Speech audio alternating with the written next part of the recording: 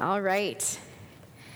I want to tell you about 3 pastors who went to a pastor's convention. Well, they went to a pastor's convention or retreat, whatever you want to call it. And so one night, the 3 gentlemen were gathered in one room. Well, the first one said to the other 2, "I have an idea. Let's confess our secret sins to each other." He said, "I'll go first."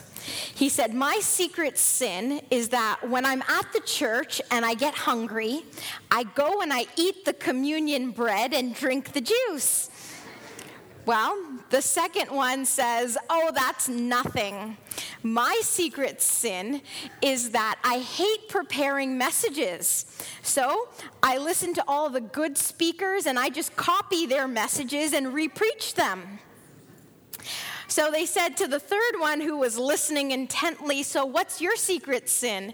He says, "Well, my secret sin is that I love to gossip and I can't wait to get out of here."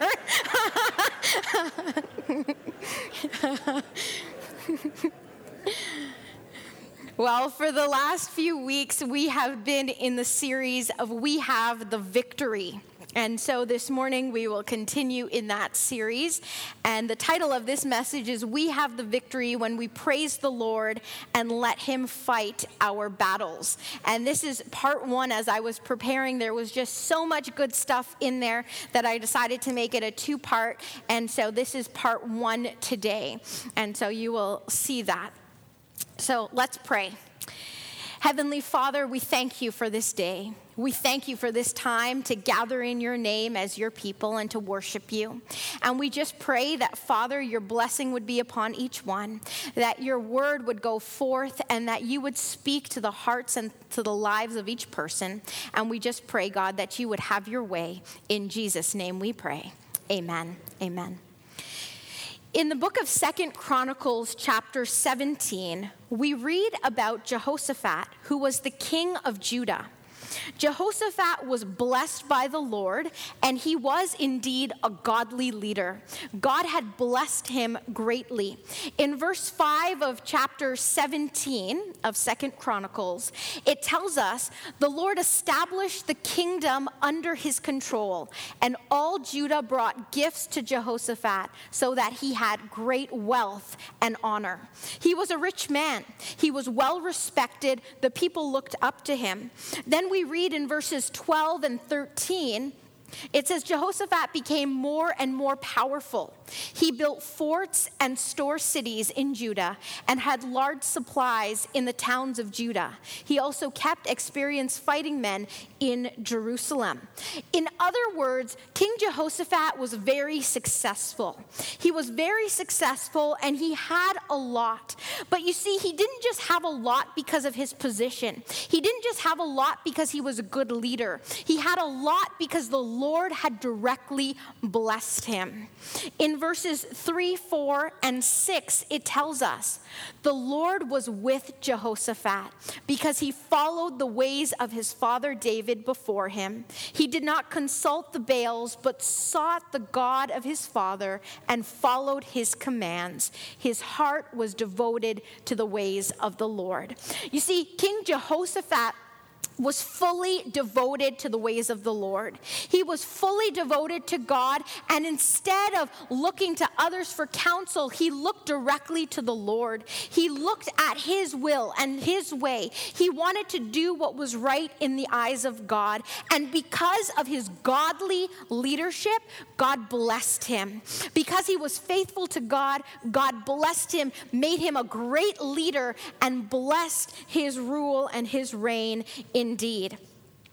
The scripture that we will focus on this morning is from 2 Chronicles chapter 20, so just a couple chapters after that. And let's read verses 1 to 4, and it says this: "After this, the Moabites and Ammonites with some of the Mennonites came to make war on Jehoshaphat. Some men came and told Jehoshaphat, 'A vast army is coming against you from Edom, from the other side of the sea. It is already in Hazar Tamar, which is En-gedi. Alarmed, Jehoshaphat resolved to inquire of the Lord, and he proclaimed a fast for all Judah. The people of Judah came together to seek help from the Lord. Indeed, they came from every town in Judah to seek him. You see, these three groups of people, the Moabites, the Ammonites, the Mennonites, they had seen that Jehoshaphat was indeed a good leader. They had seen that the people of Judah were doing well, and in fact, many of the surrounding areas feared them, the Israelites, and saw that God's blessing and protection was upon them.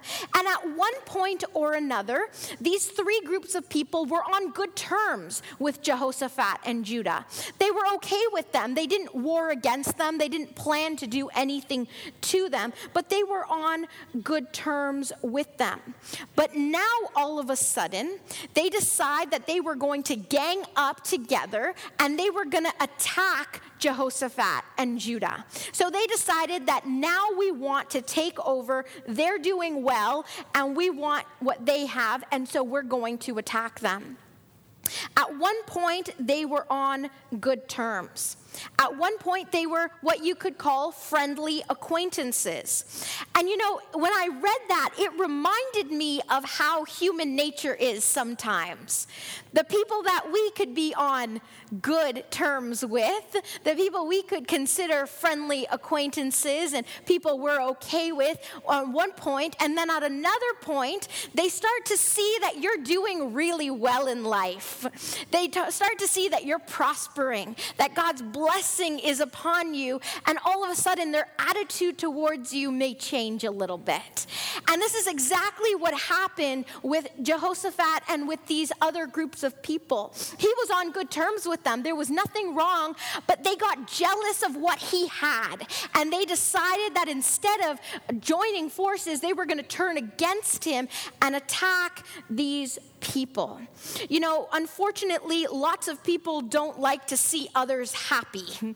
Lots of people don't like to see when you're doing well, when you're prospering, when God is blessing you. But I want to tell you this morning, as Christians, we are commanded to rejoice with those who rejoice. We are commanded to be happy for them, to not be jealous, to not be in want, and not covet what they have, but to be happy for them. Because you know what? What God has for you, you will get. What God is blessing you with, you will get, you will receive. Because many times we look at other people and we say, I wish I had that, or I wish I had that, or how come they have that and I don't have that? You see, God's blessing and his plan for each one of us is different. And so we need to accept that. We need to be happy for them because God's plan for them is different than his plan for ours. Stop comparing your life to someone else's. Stop comparing your blessings to someone else's. When your time comes, it will come. When it's your time, it will happen. But stop comparing yourself to other people. In fact, if we want what they have, we also have to be willing to work as hard. We also have to be willing to sacrifice. We also have to be willing to give up in order to get. I saw these two quotes not too long ago, and the first one, it says this: I'm not lucky. You don't know how much I prayed. I'm not lucky. It's not about luck that I've gotten where I am. It's not about luck that I have what I have. It's not about luck, but you have no idea how much I've prayed for this, how much I've fasted, how much I've given up. And so we should not compare ourselves to other people. People see the final product. They see what's out front, but they also don't know how hard you may have worked to get where you are. The next one says this: everyone wants to be successful until they see what it actually takes. Until they strip away and see what it actually takes to get to where you are. So I tell you this morning, stop comparing yourself to other people. Stop being jealous. Stop being in want. Stop being greedy. Stop doing those things and know that what God has for you, you will get. Amen?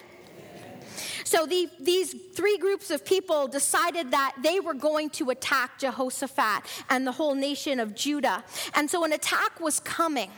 When they found out about this attack, and when Jehoshaphat heard what was coming and what was happening, the first thing that he did was what? The first thing that he did was gather his armies?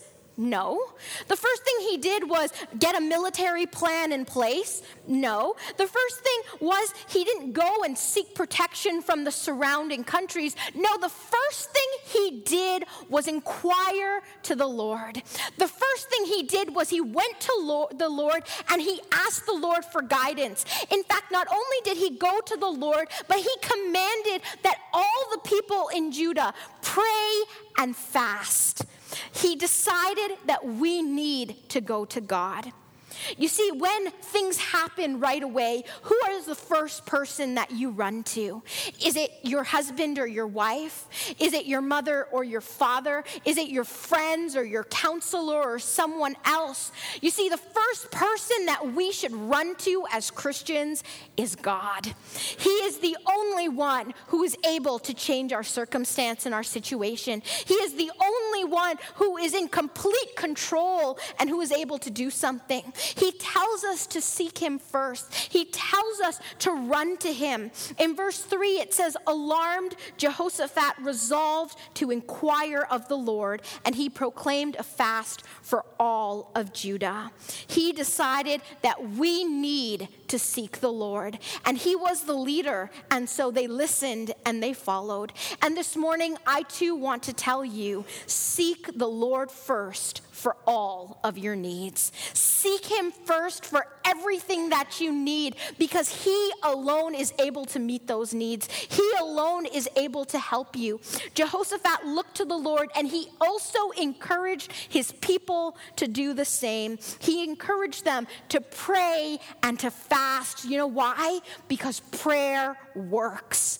Prayer works. That is our connection to our Father in heaven. I want to commend you, those who came out yesterday. We had 12 hours of prayer. Some of you were here all day. God bless you. And I tell you, we may not always see those prayer answers right away, but we will see them because we know that God hears us and that he is able to answer. Jehoshaphat encouraged his people to pray and to fast and to make it a priority to seek the Lord. We have the opportunity to do the same. And you see, we also need to understand that when the scripture says that all of Judah was involved in doing this, this not only included the men and the women, but it also included the teenagers and the children. All of Judah, everyone who was in Judah, everyone who was part of that had a responsibility to play in there. They had a responsibility because they were part of it. You see, as parents and guardians and grandparents, we all have a responsibility to set the example. We have the responsibility of teaching our children and our grandchildren and those who are entrusted to us to seek the Lord and to put him first. We have the responsibility to show them and to set that example in front of them. 1 Timothy chapter 4 verse 12 tells us, but set an example for the believers in speech, in conduct, in love, in faith, and in purity. Are you setting that example? Are you setting an example not only to the other believers, but to those, your family, your loved ones as well? Are you setting an example to them by being regular in Sunday worship? Are you setting that example by making worshiping on Sunday a priority, giving God that priority? He commands us to keep the Sabbath holy. Are you setting that example by making it a priority? Or do you just come when it's convenient for you, or when you have nothing else to do, or if it's a special occasion? But you see, God is not a God of sometimes. He is a God all the time. Some of you have seen the movie War Room, and one of my favorite scenes is when the elderly lady asks the young lady, she says to her, Miss Claire, I think her name is, she asks her, so do you go to church regularly? And she says, sometimes, and so the older lady says, is that because your pastor only preaches sometimes? We need to make Sunday worship a priority. We need to make giving God our Sabbath the priority. Are you setting the example by being regular in Sunday worship? Are you setting the example by having a consistent prayer life? Prayer is our key of connecting with God. We read the Word, but prayer is our communication. The Word tells us about God, but prayer really shows us who He is. We need to have that consistent prayer life where we tap into His power. You see, we can have a light, and it can be the brightest light possible, but if it's not plugged in to an electrical source, then the light is not doing what it was designed to do. In the same way, we can be that bright light, but if we are not connected to our Father in heaven, then we are not doing what we were designed to do, to have that relationship with God, to connect with Him. Are you setting that example? Are you setting the example by waking up early enough and making Sunday school a priority? You see, Sunday school may be something that you did when you were a child and you think is not important anymore, but let me tell you, Sunday school is vital for the growth of the Christian life. It is not enough just to come to church once in a while and expect to be spiritually fed. We need to dive into God's word. We need to speak to each other. We need to communicate. We need to talk about it. We need to grow. And there are very few places today where you can do that. But Sunday school, small groups is one of them. Are you making that a priority? Parents, children need to go to Sunday school. Your grandchildren, your children, they need to go because what they are learning in school, they need to know that there is a God and what He teaches. They need to know that. They need to know that there are two genders. They need to know what the sanctity of marriage is. They need to know all of that things. And guess what? The world is not teaching that to them. The world is teaching them something else. But we need to show them what God says is the truth. And that is where they're going to get them. I want to challenge you to make Sunday school a priority, to make small groups a priority, to make it a priority not just for yourselves, but for your children so that they can get that solid foundation and that teaching. We want to give our children the very best, amen? We want to do all that we can. And giving them the very best includes laying the most important foundation that they will ever get in life, and that is the Word of God. So make it a priority. We have wonderful Sunday school classes, not only for children, but we have for youth, for young adults, we have for adults, we have for all ages. And so make Sunday school a priority. On Wednesday evenings, we also have a wonderful Caravan Club program where children learn about the Bible and life skills. And so encourage you to go and to register them and to be part of that. And also on Wednesday nights, if you think, well, what am I going to do? We have a great Bible study upstairs that you parents can come and join us. And so there's something for everyone. But we need to set that example. Verse 13 tells us all the men of Judah with their wives and children and little ones stood there before the Lord. This shows the family involvement. This shows that everyone was part of it. Are you setting the example? Are you setting the example also by being generous in your financial giving to the work of the Lord? Are you setting that example by teaching your children, by teaching others that it is important, that it's important for us to give and to be generous? You see, we are expected, okay? It's not just that a suggestion. We are expected by the Lord to give back a portion of what He has blessed us with. How many of you have been blessed? We have all been blessed in one way or the other. I've been blessed, you've been blessed, and God expects us to give back a portion of those blessings. Not what we want, but it's what God requires. In Deuteronomy chapter 14, verse 22, it says, make an offering of 10%, a tithe of all the produce which grows in your fields year after year. If we put that into terms today, it's giving back at least 10% of all the Lord has blessed us with. Giving back, that is called a tithe. When we give the Lord at least 10%, what he's required of us, it's considered a tithe. When we give him more than 10%, that's now considered an offering. Are you being generous in your giving to the Lord? Are you teaching your young people and children to be responsible with money and to make giving to the Lord a priority? We need to teach them the value of money. We need to teach them that giving to the work of the Lord is a priority. On Sunday, October 1st, we've been mentioning that we will be asking you to make a pledge for 1 year, a monthly pledge for the period of 1 year. And our goal each month is to raise $21,000. And this amount is to help us to go to pay for our monthly mortgages that we have as a church, to pay for our financial commitment so that we can continue to carry out the work of the Lord, so that we can continue to reach out to you and to our community and to do great things for the Lord. Are you setting that example by giving?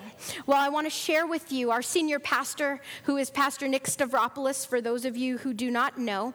He is currently away on a sabbatical at this time, but he has set the example for us. And he has given me permission to share with you what his monthly pledge will be for the period of 1 year. He and his wife, Cindy, have pledged to give $1,100 monthly for the period of 1 year. He has set that pledge. He has set that example. Give him a round of applause. In your bulletin today, there is a white card like this that says, My Mortgage Fund Pledge. I want you to take that, to pray over it, to pray and ask the Lord, what can I give? I want to set an example. I want to do great things. I want to serve the Lord over and above my regular 10% giving. Lord, I want to give. And so pray and ask the Lord. Next Sunday morning and evening, we will be taking in these pledges. And I pray that you would consider, what can I give? It may not be much, but it's not about equal giving. It's about equal sacrifice, that we are giving sacrificially. Whatever it is, I challenge you to give and see how the Lord will bless you, to give and to see how he will continue to provide for you. For some of you, you've never given and you've thought, well, maybe I can't give because I can't afford it. I challenge you to give and to see that the Lord will continue to bless you. For those of you that are listening this morning by radio, maybe you don't have a regular congregation that you are part of, but you feel the Lord saying you need to give. I challenge you to consider making a monthly pledge. Are you setting that example? You see, also what's important is teaching our children and our young people. And so maybe you need to encourage your young person to make a pledge as well, to start giving. If they're receiving an allowance, if they have a part-time job, guess what? They are able to give. You see, we have money for the things that we want, for the things that are important. It boggles my mind that when the newest iPhone comes out that's over $1,000, the lineup is longer than any line you've seen. People have money for what they want. It's about priority. What is your priority? Is your priority seeing lives changed and transformed and seeing the work of the Lord carried out? Because when we give to our priority, we see great things happen. And so I challenge you to set that example. So Jehoshaphat set that example, and he asked the people to pray and to fast, to seek the Lord for his help and guidance. Are you seeking the Lord for his help and for his guidance? Or are you trying to solve all your problems on your own? You see, God wants us to run to him first, not to be the last resort when nothing else works, but to be the first phone call we make, to be the first one who we tell our problems to. He wants us to seek him. In 1 Chronicles chapter 16, verse 11, it says, "Seek the Lord and his strength, seek his face continually." You see, to do something continually doesn't mean once in a while. To do something continually doesn't mean once in a blue moon or when we need it, but to do something continually means to continuously do it, to be regularly doing it. Are you seeking the Lord continually? He wants us to seek him continually, all the time, every day, regularly. And in Matthew chapter 6, verse 33, he tells us, "Seek first his kingdom and his righteousness, and all these things will be added to you." You see, when we seek the Lord and we entrust into his hands all of our needs, and we trust him with those needs, he will take care of everything else.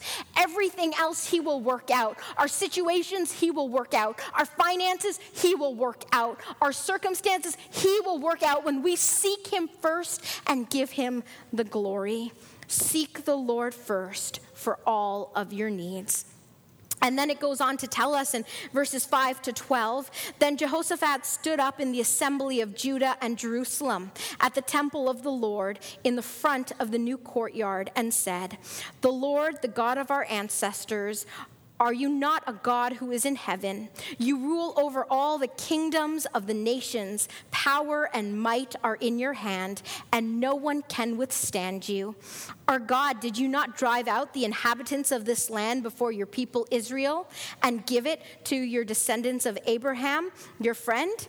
They have lived in it and have built in it a sanctuary for your name, saying, if calamity comes upon us, whether the sword of judgment or plague or famine, we will stand in your presence before this temple that bears your name and will cry out to you in our distress, and you will hear us and save us.'"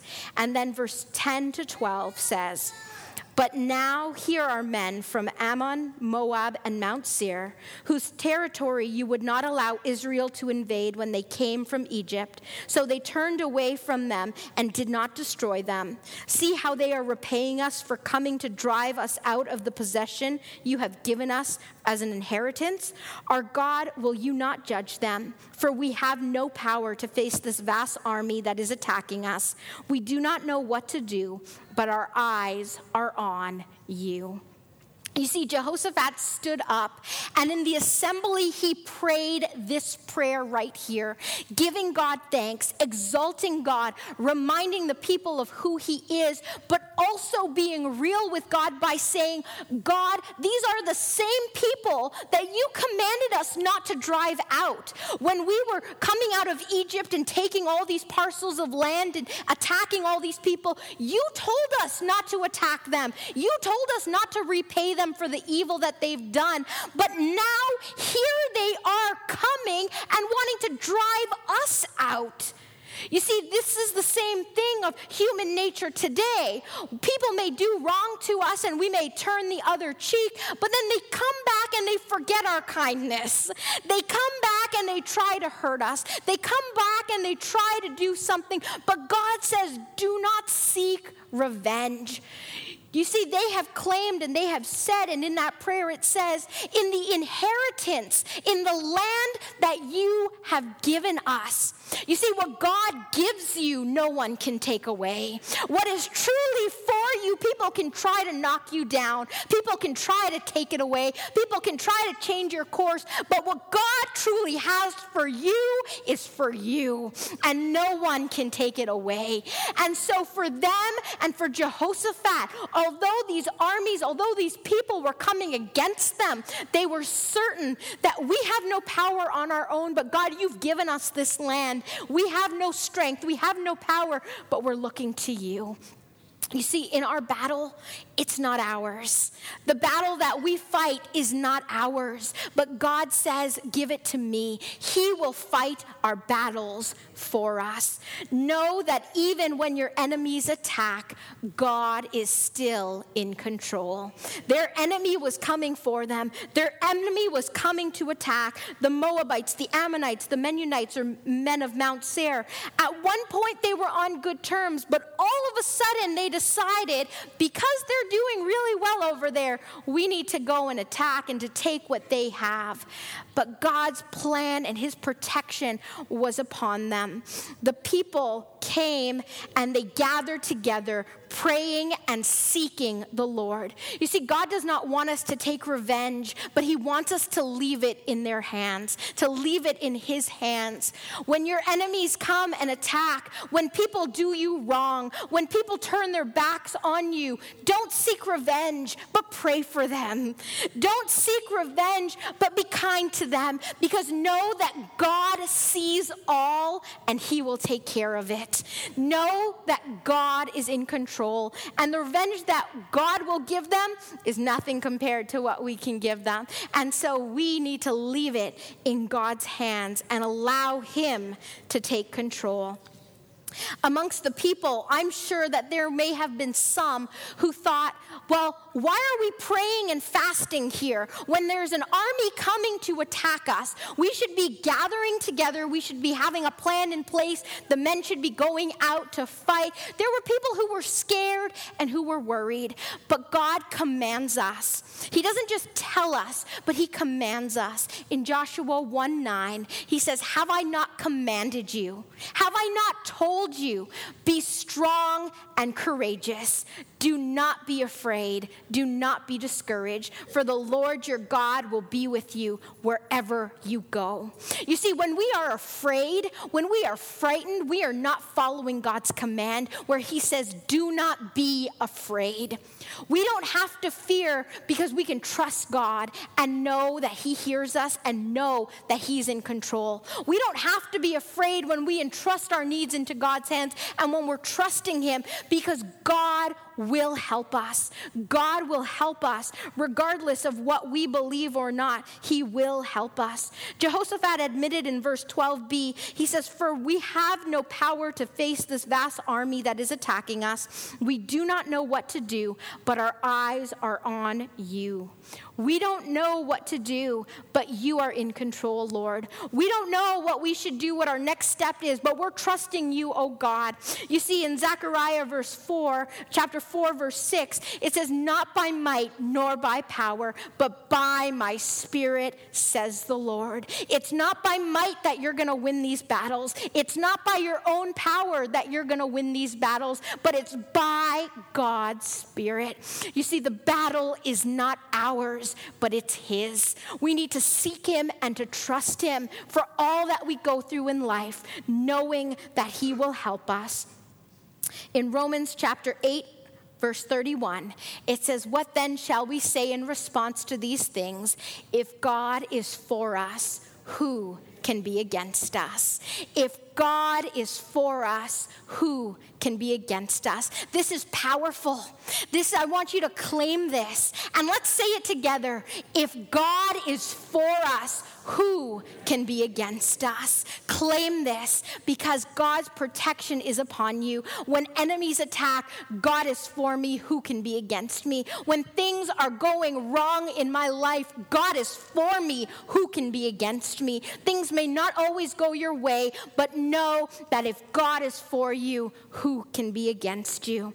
One of my favorite Psalms, Psalm 27, 1-3, says, the Lord is my light and my salvation. Whom shall I fear? The Lord is the stronghold of my life. Of whom shall I be afraid? When the wicked advance against me to devour me, is it my enemies and my foes who will stumble and fall? Though an army besiege me, my heart will not fear. Though war break out against me, even then I will be confident. And why am I confident? Because if God is for me, who can be against me? If God is for me, who can be against me? I want to remind you today to seek the Lord for all your needs, to seek him first for all that you need, and know that he will provide. And secondly, know that even when your enemies attack, God is still in control. You see, we have the victory. We have the victory when we praise the Lord and let him fight our battles. Let us pray. Father, we thank you so much for your word. We thank you for who you are. And God, we trust you with all that we are. We pray that you would help us to seek you first in everything that we do, that you would help us to, as believers, set an example for others, to be faithful, knowing that you will continue to be faithful and provide for our lives. And we pray that, God, you would help us in all of our ways to not seek revenge when our enemies attack us and when things seem to be going wrong in our life, but to trust you and know that even in the midst of everything, you are still in control. And so, God, we look to you. We commit ourselves once again into your hands, and we pray that you would be glorified and that you would have your way in our lives. In Jesus' name we pray. Amen. Amen. As the word